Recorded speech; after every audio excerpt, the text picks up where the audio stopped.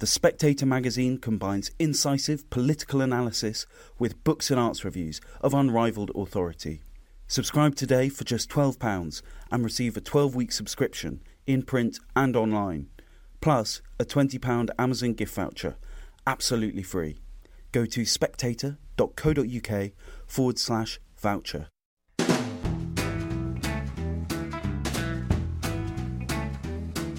Hello and welcome to the Americano podcast, a series of discussions about American politics, life and culture. My name is Freddie Gray. I'm the deputy editor of The Spectator. I am delighted to be joined today by Miranda Devine, who is a journalist and author of a very interesting new book, which is currently up there in the top 1 or 2 on Amazon.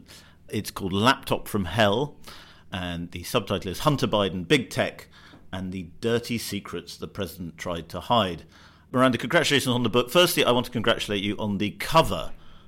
You famously should not judge a book by its cover, but I like how very, very striking and shocking that cover is. It's a picture of Hunter Biden with a cigarette in his mouth, looking very seedy indeed. So well done for that. Thank you. Well, that's all Hunter, really. It's all Hunter. That's a selfie. You can't take any credit for that. The Hunter Biden laptop story has sort of fizzled under the surface, as it were, of American politics since it emerged, because, of course, it was famously suppressed. Twitter banned the New York Post story. It suppressed the link. So did Facebook. And it's no exaggeration to say big tech censored it. Why did they censor it? The obvious conspiracy theory, and it's probably true, is that it was not helpful to the Biden campaign and it was thought to be sort of Trumpist propaganda. But are you surprised that the story is not, I mean, it's good for you in terms of sales of your book, but are you surprised that the story has not been bigger? Is it not more people are talking about it?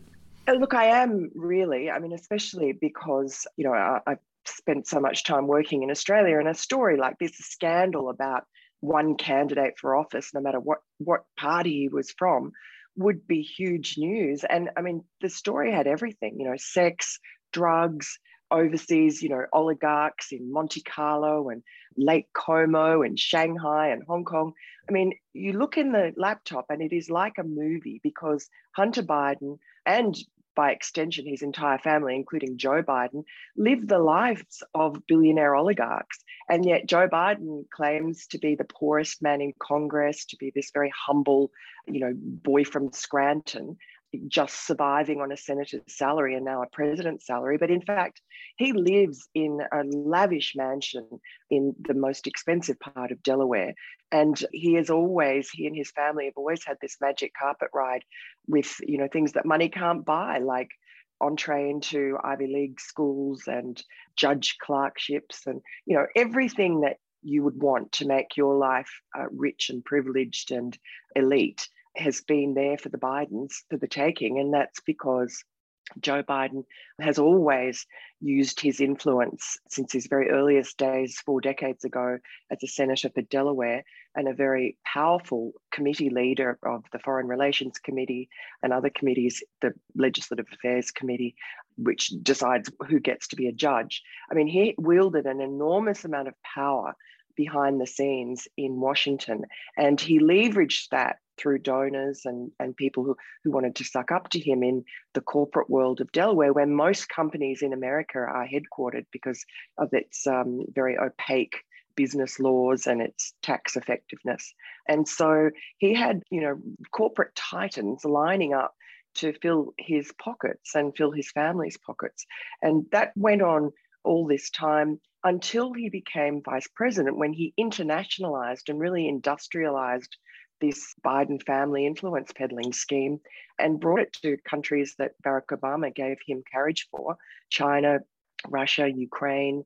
His family enriched themselves to the tune of tens of millions of dollars thanks to his name and that alone, and the influence that would wield. And we have seen instances where it does appear that Joe Biden has been compromised. Well, yes, I mean, and firstly, let's say it's not just Hunter Biden, is it? It's Joe's brother, and it's very much the Bidens operating as a clan. That's the yes. Sort of the dirtiest aspect of the story in a way. They're all I mean, grifters. they're all You know, grifters. Yeah. yeah, brothers, aunts, uncles, nephews, nieces, they're all grifters. They're all on the teat. They all get grace and favour jobs and, university placings and you name it. They live a very wealthy lifestyle with no discernible kind of talents apart from their connection to Joe Biden. Some conservatives like to say that Joe Biden is everything he accused Donald Trump of being. Do you agree with that?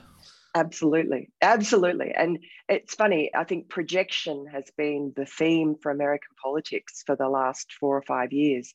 And, the race problems that are happening in America now stem from a president who actually is probably the most racist current member of Congress in terms of his past and his comments. I mean, he came into the Senate as a 30-year-old, fledgling senator and was immediately taken under the wing of some pretty unsavory Democrats, those sort of Ku Klux Klan Democrats, including Robert Byrd, who was the Dixiecrats. Robert Byrd was a grand cyclops, and Joe Biden gave the eulogy at his funeral. So, and, during the campaign, he was railing against a black talk show host and saying, "You ain't black if you don't vote for me." I mean, his entire history is littered with these racist faux pas, I guess you'd call them. And so for him to now turn around and be the sort of leader of the so-called white supremacist movement and accusing every Republican, including Donald Trump, of being a so-called white supremacist is pure projection. But that's just the way the Democrats roll at the moment. Let's get back to this laptop from hell. I mean, the most famous email on it, obviously there's all the sort of pornographic Hunter stuff. We're not going to get into that on this very tasteful podcast. But I think the key email is the 10% for the big guy email, which is an email that suggests that 10% of a very large deal, how many billion was it? Well, look, we don't know. I mean, it never came to fruition, but it would have been several billion. Several billion. 10% was going to be reserved for the big guy. And the big guy seems clearly to be Joe Biden, because he's referenced as so in other messages. That sort of blew up as a scandal, but again was sort of suppressed and kind of censored to a large extent before the election. Did you find other emails that are more damning or as damning? What else have you found in your investigation of what was happening on that laptop? Look, there's so much damning material. I think top line, I would say that Joe Biden lied to the American people during the election campaign when he said that he knew nothing about his son Hunter's overseas business dealings. And we have evidence from the laptop that he met with multiple Hunter's business partners from Mexico, from Russia, from China, from Ukraine, from Kazakhstan. He met them in Beijing. He met them in Washington, D.C. He invited them to breakfast at his own vice presidential mansion. He met them for dinner one night in 2015, April 16. Hunter Biden organized a private room in this Italian restaurant in Georgetown that's frequented by a lot of politicians. And he had his father come and meet his business associates from 3 countries, from Ukraine, the corrupt energy company Burisma that was paying him $83,333 a month. So Ukraine, and also from Russia and from Kazakhstan. And in fact, there was a photograph that popped up on a Kazakhstani anti-corruption website of Joe and Hunter Biden with former Kazakhstani prime minister and another Kazakhstani oligarch standing in that garden room at Cafe Milano. And you can see in the curtains, you can see the image of the Cafe Milano logo. And so I'm not sure if it was taken that night. I mean, I assume maybe there was another dinner at Cafe Milano that Hunter organized. But, and there are emails there thanking Hunter for introducing him to his father. And Joe Biden, his campaign just lied about that. We didn't know about the Cafe Milano story before the election, but we had one email from the Ukrainian thanking Hunter for the meeting with his father. And we published that on that bombshell day one that immediately Facebook and Twitter just basically censored us and locked our accounts. But we published that, and the Biden campaign, first of all, sort of mumbled and said, oh, well, there's nothing on his official diary from that date, but maybe he had a chance encounter with someone at something.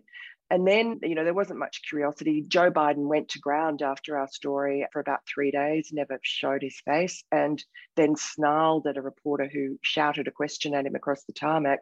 And the story sort of faded because of the censorship. But earlier this year, I found the Cafe Milano dinner and wrote a story about it in the New York Post. And again, the White House refused to answer questions, but the Washington Post decided that they would fact check my story, presumably thinking that it was all Russian disinformation. And the White House actually confirmed that, yes, Joe Biden had gone to a dinner that night, but he was only there for a brief period, and he was there for religious purposes because there was an Orthodox priest who was there who Hunter in an email said was just being invited as a pretext. He was also on the board of this World Food Organization in America, which is only a domestic organization, no interest in overseas fundraising. So there's no reason to invite people from Kazakhstan and Ukraine and Mexico and Russia to this dinner. But he says in an email to a friend, Hunter, when he's organizing this dinner, that it's a pretext, the food fund. So, I mean, it's very damning. There's just so much, for instance, Ukraine, this corrupt energy company, Burisma, that was paying Hunter this enormous amount of money, $83,000 plus a month. As soon as Joe Biden stopped being vice president, within a few weeks, Hunter's pay was cut in half. So, it's an obvious quid pro quo. And then, we had this saga here of the impeachment of Donald Trump over his, calls to Ukrainian Prime Minister asking him to look into this very corruption story. And he was impeached for it, which was very clever of the Democrats. But the entire premise of the Washington Post and the New York Times and the sort of media protection campaign around Joe Biden over Ukraine is that when Joe Biden told the Ukrainians that they had to fire their chief prosecutor, a man called Viktor Shokin, Joe Biden said that was because the prosecutor was corrupt and he wasn't doing anything about corruption in Ukraine, and that he was going to withhold $1 billion in US aid, which Ukraine at that time desperately needed. And so Viktor Shokin was fired. But the truth, as would have been evident to anyone who looked at the contemporaneous media reports at the time in Ukraine and elsewhere in Europe, was that Viktor Shokin, at that time that he was being fired, had an active investigation into Burisma and its owner, and had just seized all the property in Kiev belonging to the owner, Mykolai Zlochevsky, a couple of mansions, some plots of land, and a Rolls-Royce Phantom car. So Viktor Shokin, and there's no evidence to suggest that he's particularly corrupt. I mean, he lived quite a modest lifestyle. And he has said in interviews since then with Ukrainian media that he was about to subpoena Hunter Biden and his partner, Devon Archer, who Joe Biden invited into the White House just as the two boys were, or two men, I mean, they're in their 50s, were about to go onto the Burisma board. He invited Devon Archer into the White House and took a photo of him, a selfie of the two of them, which Burisma immediately put up on their website. And then I have emails showing these frantic emails going between, Hunter Biden's partner and the vice president's counsel, the vice president's lawyer, saying, take that down. But, the damage was done. I mean, that was known, that photograph of Devon Archer was actually known. The Washington Post wrote about that, and quite, properly disapprovingly, but it just seemed to fade. Everything to do with Joe Biden just never stuck. He has always managed to, get away with this sort of, clownish act that he puts on. Well, it's perhaps changed since he's become president, but people always thought he seemed like a good guy, like a nice guy. And in fact, even the Hunter story, there was a lot of what was caught was actually, quite moving expressions of fondness between father and son. And, this sort of hopeless drug addict son who's desperately getting into trouble all the time, and Joe kind of looking out for him and clearly does love his son. And so I think, do you think that's why people were not willing to look critically at what was actually happening, because they had this sense that Joe was a good guy? Yes, look, I'm sure it is. And this has been sort of the defining narrative of his life, is that he came in to the Senate as a young man. And I mean, he won the election very narrowly in Delaware at the age of 29. And he, at that point, had a young wife, two little boys and a baby daughter. And his wife and the baby were killed in a car crash just before Christmas while he was in Washington getting his new office together. And the two little boys, Hunter and his older brother, Beau, just 1 year older, were in hospital, Beau with a broken leg and Hunter with head injuries. And there's this very famous photograph in America that basically Joe Biden has traded off ever since. It's been in every single campaign he's ever done, a black and white photograph of him getting sworn in at the bedside of his, injured sons, motherless injured sons. I mean, you would have to have no heart if you didn't feel sympathy for a man in that circumstance. And rather than staying with his motherless children, he took this great opportunity that he had. He made that decision to continue with that career in Washington and left his boys in the care of his aunt, who they very much loved, his sister.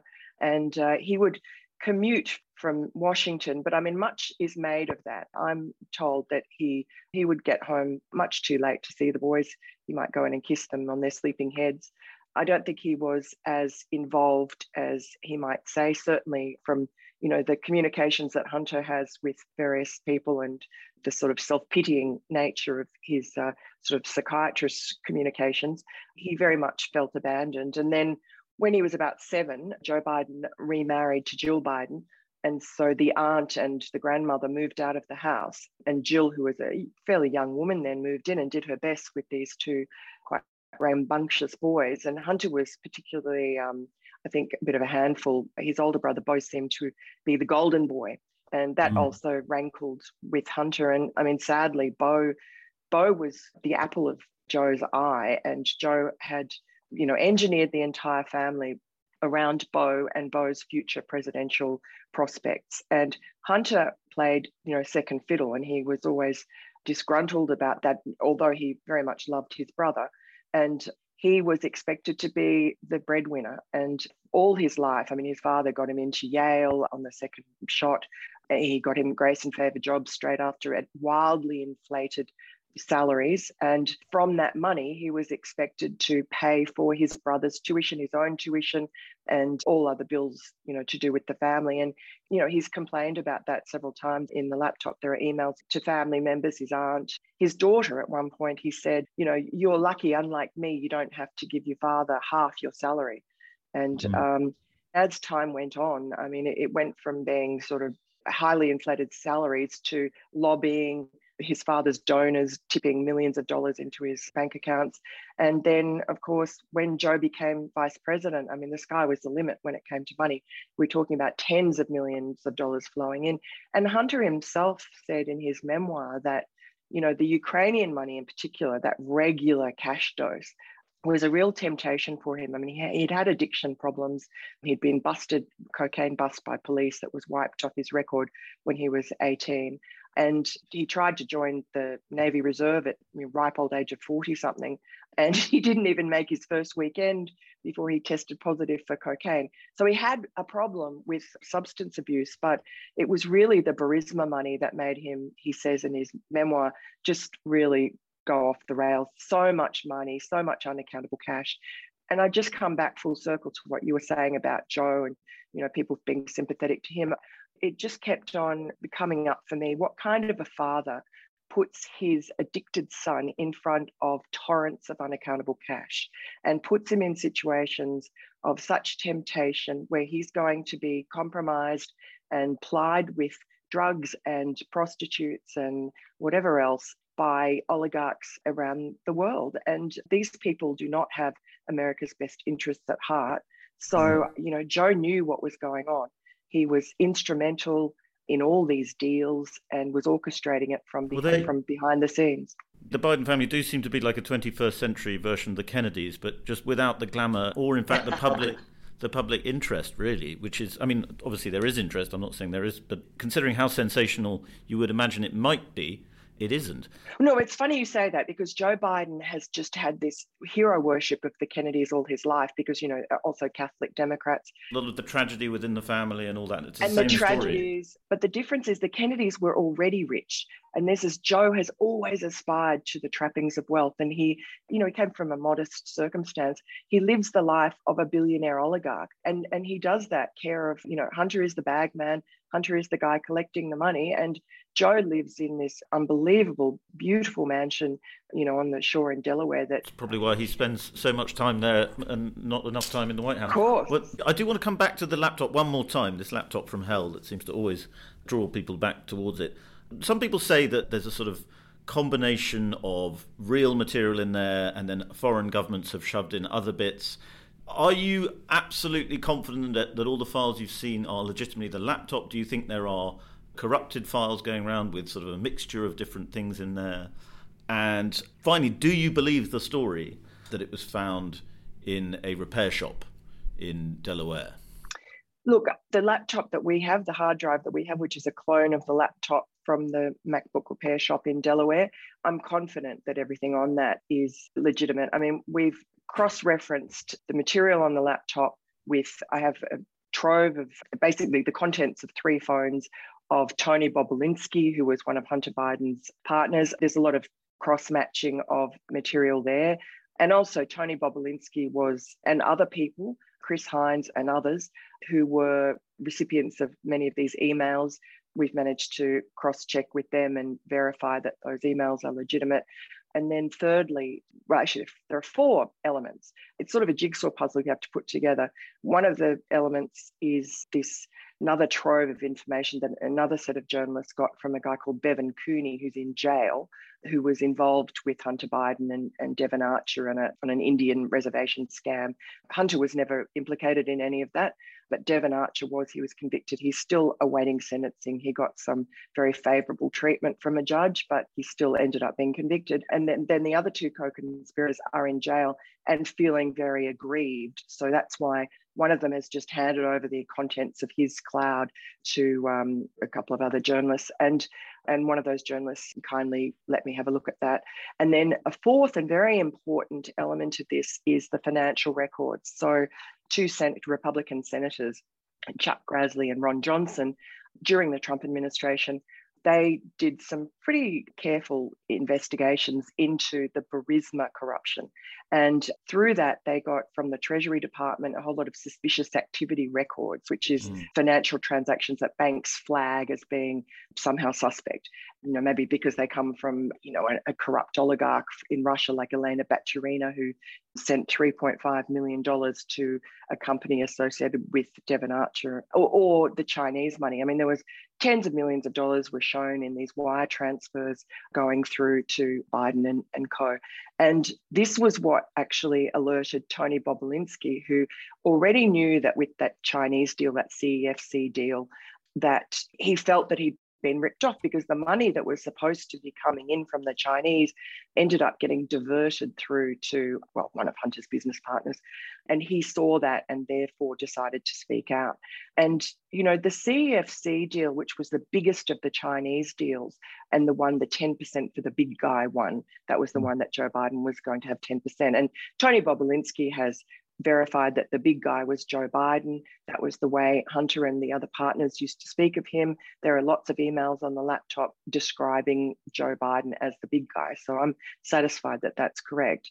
And that CEFC deal, it's not just a Chinese energy company. This was the capitalist arm of President Xi Jinping's Belt and Road Initiative, his imperialist takeover of the world, basically, his competition with the United States. And for the last 2 years of Joe Biden's presidency, Hunter Biden and his partners had been doing work for CEFC around the country, doing deals, buying up things, using the Biden name to open doors. And there's a scene in the book where Hunter Biden, it's a couple of months after Joe Biden stood down from being vice president, and Hunter Biden's in New York and he's with Tony Bobulinski and a couple of other partners, and he's just pounding the table and yelling at the second in charge, the Director Zhang from CEFC, and he's saying, "You owe my family $20 million for all the work we've done the last 2 years." And so eventually that money does come through in dribs and drabs in these wires. So in terms of the laptop, everything that we've published, there's never been any comeback from the White House or the Biden campaign. You haven't had legal threats from No, from the no, White not House or one. Biden family lawyers? No. Not one. In fact, they just ignore it. And Hunter Biden himself wrote a memoir called Beautiful Things earlier this year, in which he basically documented his drug exploits. And I mean, that correlates. Some of the dates are a little bit out. When that book came out, he was interviewed about it, and they said, what do you think about the laptop or something? And the question was done quite a softball way, and he said something like, it could be real, it could be Russian disinformation, right? He didn't specify. But you can understand why a lot of people did believe that this is Russian disinformation or a foreign government leaking the details of this laptop, because it does seem sort of unbelievable that it could have been left, this incredibly sensitive piece of machinery could have been left in a repair shop in Delaware. Yes, except if you see the way Hunter Biden lived his life, it's completely believable. I mean, that was only one of 3 laptops that I know of that he lost. That he lost phones all the time. I mean, he's constantly going to the Apple shop and buying a new phone. And, there's another laptop that I know he left at the home of his psychiatrist in Massachusetts, Newburyport, Massachusetts, where he was doing some drying out. And the psychiatrist tried to get him to come back and pick it up or, find some way of getting it to him. And Hunter just never did. And so it was locked in a safe. And it was only uncovered when the DEA did a drug raid on a nearby pharmacy and on this psychiatrist, who was never charged with anything, but he was caught up in the pharmacy problem. And they seized the laptop from the safe. And then there was a third laptop that we know of. And we know of it because on this laptop, there is a video. Hunter had this obsession with filming himself having sex with various women, a lot of prostitutes, Eastern European prostitutes he particularly liked. And he used to take photos of himself in the nude and, loved taking photos of his private parts. But but one of the videos, he's talking with the prostitute. They've just completed their business and he's just chatting to her, and he's talking about how he lost another laptop when he was on a bender in Vegas. And he woke up in this amazing hotel. It was on the penthouse floor, and there's this lap pool that hangs out over the city with a glass bottom. And he wakes up and he's face down, and these Russian drug dealers in the room are stealing all his stuff because they think he's dead. And he comes to, and they've ripped off his computer. And so he's telling the prostitute this, and she's saying, oh, well, that was 6 months ago or something, so you don't have to worry about it, because if they were going to do anything with it, they would have by now. And he goes, no, you don't understand. My father is running to be president, and they know that I've got gazillions of dollars, so they might try and blackmail me. So he was fully aware of the dangers of his lifestyle. I mean, he would go on these benders at Chateau Marmont for weeks on end in Hollywood. And I mean, eventually he got blacklisted from the Chateau Marmont, which is saying something, because that is a well-known haunt of celebrities. I mean, that's where John Belushi died of his heroin speedball. And, it's renowned as being a place where you can go and let your hair out. So he let his hair out for many weeks, and he even speaks in his memoir, and there's a lot of evidence on the laptop of he called an ant trail of drug dealers and prostitutes and ne'er-do-wells from around Hollywood would traipse through his hotel room and steal all the towels and the ashtrays and order up expensive champagne on room service, and then steal his wallet and steal his drugs. And he just was living this incredibly dissolute life. And so to me, he was a crackhead. Sort of doesn't surprise me that he's leaving things everywhere. The only thing about leaving the laptop at the MacBook repair shop, now it was waterlogged. He brought in 3 devices that day. They were all waterlogged. Now, I've never been able to get to the bottom of why they were waterlogged, but he was having a very volatile relationship with his late brother's wife, his sister-in-law, a widowed sister-in-law at that time. And they were living in a house with a swimming pool. And so I don't know, maybe she threw his stuff into the pool. I don't know. But for whatever reason, he had these waterlogged devices that he brought into the MacBook repair shop.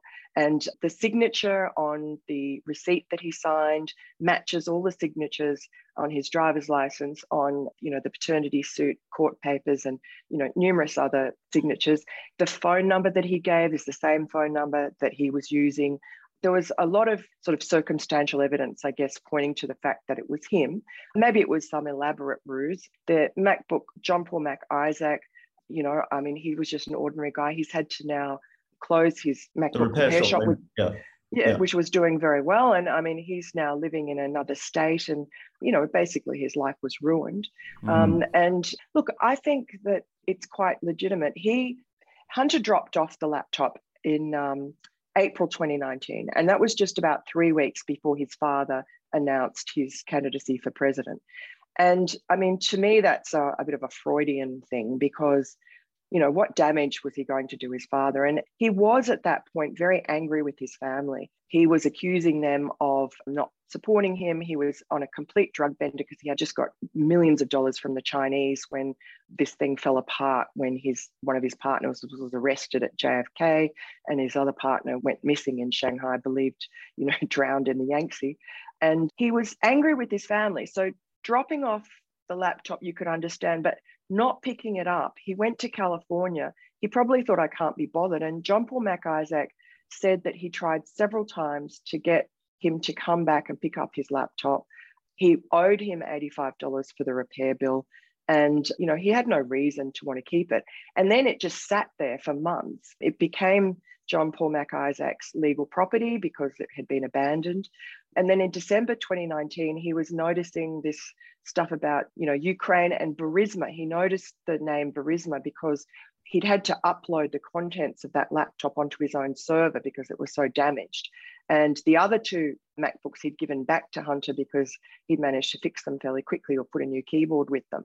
But this one was very badly damaged. So he uploaded it, and it took a long time because, I don't know, it just took a long time. And he was just watching, the porn and then all these Burisma documents, and it just stayed in his mind. He noticed on news, he's a Republican, he was a Trump supporter, and he thought, well, this could be something. He got a bit scared that he had this material. So he basically rang the FBI and wanted to give them the laptop, and they took their sweet time visiting him. They finally did, and they took the laptop and gave him a receipt, which we have. But he, of course, had the entire contents on his server.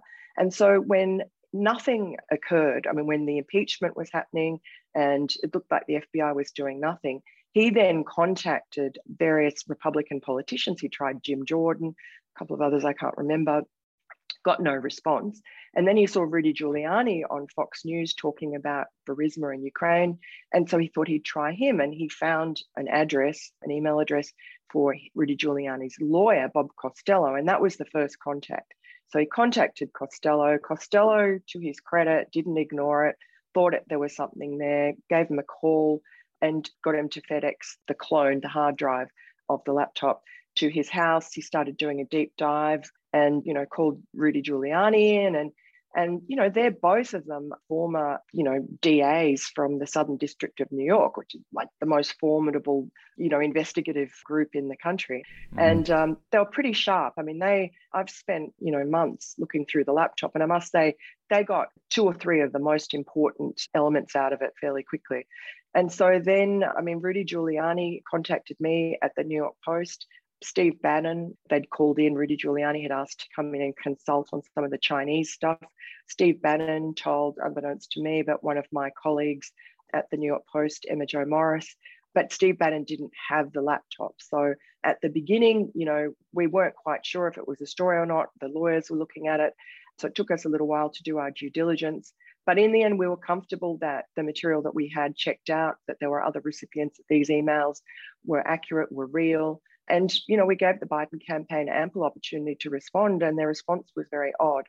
So we published these stories, and then the fact that immediately within a couple of hours of the story going live at 5 a.m. on 14th of October last year, 3 weeks before the election, Facebook just throttled us and Twitter locked the New York Post's account for the next 2 weeks, only unlocking it 3 days before the election. And so, what are they hiding? And the other sort of killer blow for the story was you had these 50 intelligence operatives, including John Brennan, the Obama CIA director, James Clapper, who was, NSA, and Leon Panetta, former defense minister, and Michael Hayden. All these people who great authority from their former offices signed this letter that was published in Politico, claiming that the laptop was Russian disinformation. It said all the hallmarks of the Russian disinformation, and then buried at the bottom of the letter was this sentence that said, well, we haven't actually looked at the laptop and we don't really know if it is, but it just, in our expert opinion, it looks like it could be. But it didn't matter. The headline was there. It was Russian disinformation. And that was used as a fig leaf by, other media outlets that were Democrat friendly and hated Donald Trump to ignore our story or traduce our reporting. And then a few days later, Joe Biden appeared at a debate against Donald Trump. And Donald Trump, of course, brought up the laptop from hell and said, they're saying you're a corrupt politician, Joe. What do you say to that? And Joe said, that's not true. And I have this letter from 50 of the most important intelligence community and people in the entire country. And they say that it's garbage and it's Russian disinformation. And of course, you would do this because it's the whole Russia hoax. And that really was very successful for Joe Biden. It just killed the story, stone dead. Miranda, we better wrap it up there, but thank you very much. It's a sensational story, and congratulations again on the book. Thank you so much. Lovely to talk to you, Freddie. Thank you very much for listening to that episode of Americano. If you enjoyed it, please subscribe. And if you really enjoyed it, please leave us a star rating, preferably 5 stars, and a review.